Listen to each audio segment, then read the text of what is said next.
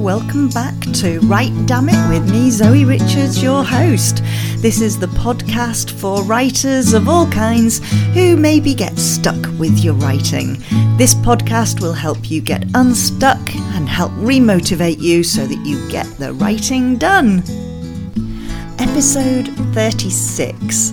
And although I'm not a teacher of creative writing, I've got a little technique for you today that I find really helps me when I'm stuck with my writing. So this isn't so much about mindset in terms of the self-sabotage or trying to help yourself become more productive, but it is mindset in terms of, you know, when you get stuck with a scene or a chapter or a plot point and you just can't quite make it work, I've got a suggestion for you of something you can do. So what I like to play around with is to think in terms of one of two ways to go. One is about the elements, earth, wind, water, fire, and the other is about the senses, touch, smell, sight, sound, taste. So what I want to suggest to you, just think for a moment. So go to your work in progress of what it is that you are working on right now. Think of a part of that where you are stuck, where things are not quite working out for you. And maybe you've tried to edit it and it's still not quite worked. Or maybe you've gone, oh, do you know what? I'll just stick a note in here to remind myself later if you've reached that point of editing and rewriting. And you come across those phrases of, write something in here. Think about a plot point for this. Think about why this is important. I've found those moments later when I've gone through on the rewrite and you think, what was I even thinking then? Probably I wasn't thinking. So look for something of that scenario where it's not quite come out of your mind and you can't make it come out your head. So thinking about, let's start with the elements. So take that scene and ask yourself, what would happen now if, and pick one of the elements. Let's pick water. What would happen now in this scene if there was water? Now, it might be that it's really obvious that it's raining, or it could be that there's a leak, or maybe it's about tears from the character that you're writing from, the point of view you're writing from. So think of water in its broadest context. What is it that could happen in this scene now if there was water? And just do a little bit of doodling, you know, the old mind map things where you would stick something in the centre of the page and then you do the spider legs off from there. So play around with what are the different ideas that come up when you think about water. Now, I used this on my current work in progress and I used water, which is why that came to mind, I guess. And with water, I was able to really grasp what was happening in terms of the inciting incident. It was a really weak inciting incident originally. It existed, something happened, it then made the rest of the novel progress, but it really wasn't a good inciting incident. I then asked that question, what would happen if there was water in this scene? And I now have a scene that I absolutely love. There's not many scenes where I go, my goodness, I've written that incredibly well. But I have done with this particular scene. And this is why I know it works, because it gets our brain thinking differently. And the interesting thing as well, by asking what would happen if, I mean, you can even ask the question, what would happen next? What am I thinking now?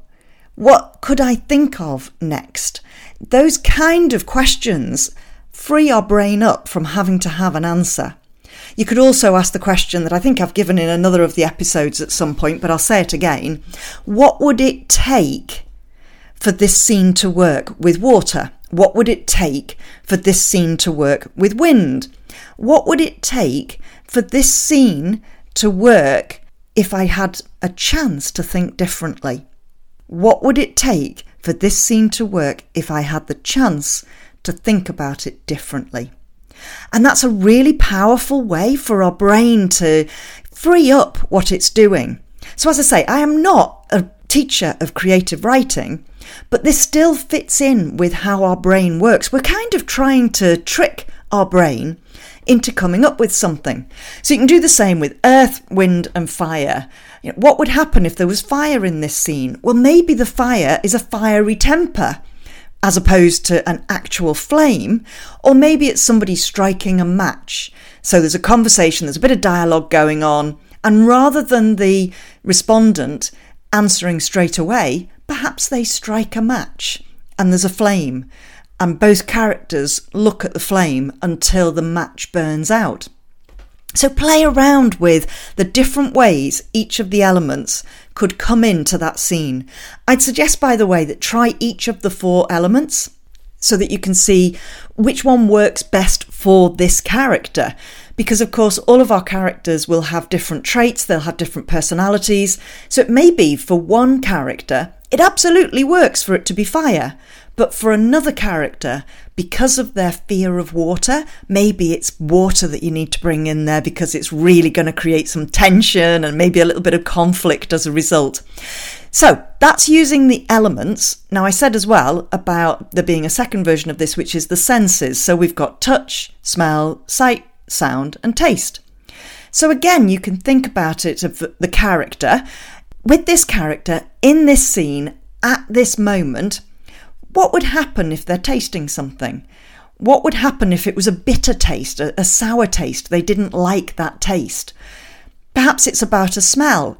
Do they smell the scent of somebody who's left the room a while ago, but they walk in and they know that somebody has been in, that particular person has been in the room because of the scent that they leave behind?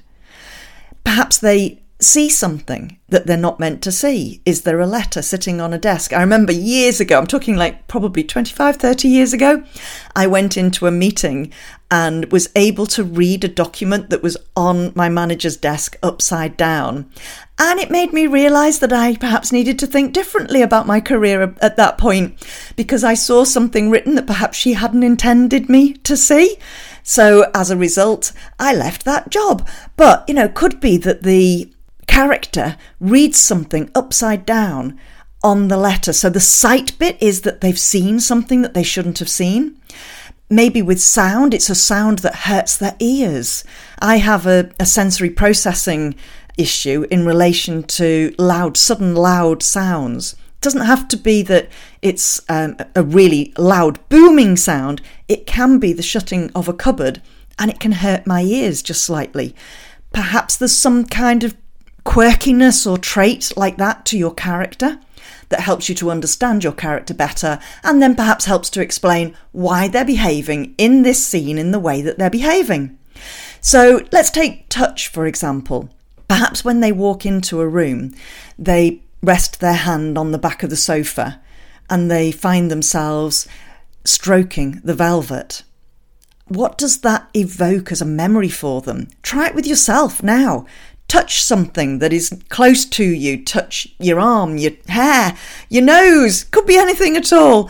And ask yourself that question. What will happen next? It may be what happens next is you get a memory of your nana or a memory of when your child was a baby. You know how people talk about a nana and that a smell evokes some form of memory for them? For me, with my nana, she had the most beautiful skin and it was so soft, so velvety to touch.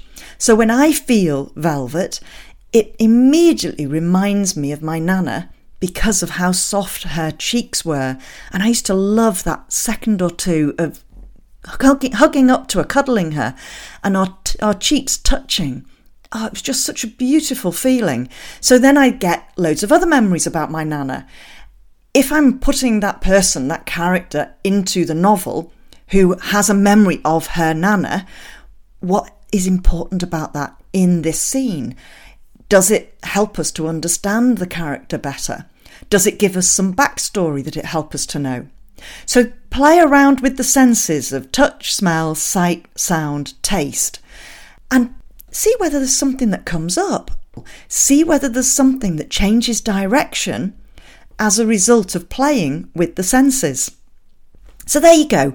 Slightly unusual one today, perhaps, but just an offer of thinking differently when you're stuck. Is there something that you can play around with from the elements or from the senses that takes that scene, takes that plot point off in a different direction. Have a play. Just take any bit of the work that you're working on at the moment. Just see what comes up for you. And you know what? You might find that this helps you to get unstuck, or you might find that it takes your narrative off in a slightly different direction. Play around.